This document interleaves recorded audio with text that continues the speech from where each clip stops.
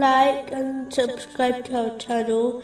Leave your questions and feedback in the comments section. Enjoy the video. Continuing from the last podcast, which was discussing chapter 89, verse 29. And enter among my righteous servants. Every Muslim openly declares that they desire the companionship of the Holy Prophet Muhammad, peace and blessings be upon him, the other holy prophets, peace be upon him them, and the companions, may Allah be pleased with them, in the hereafter. They often quote the narration found in Sahih Bukhari, number 3688, which advises that a person will be with those they love in the hereafter, and because of this, they openly declare their love for these righteous servants of Allah, the Exalted. But it is strange how they desire outcome and claim love for the Holy Prophet Muhammad, peace and blessings be upon him, yet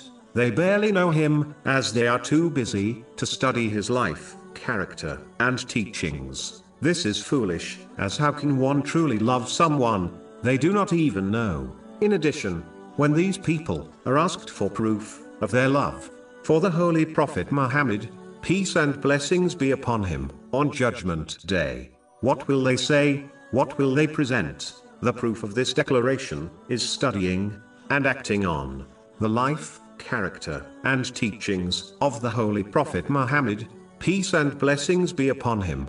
A declaration without this evidence will not be accepted by Allah, the Exalted. This is quite obvious, as no one understood Islam as much as the companions, may Allah be pleased with them, did, and this was not their attitude.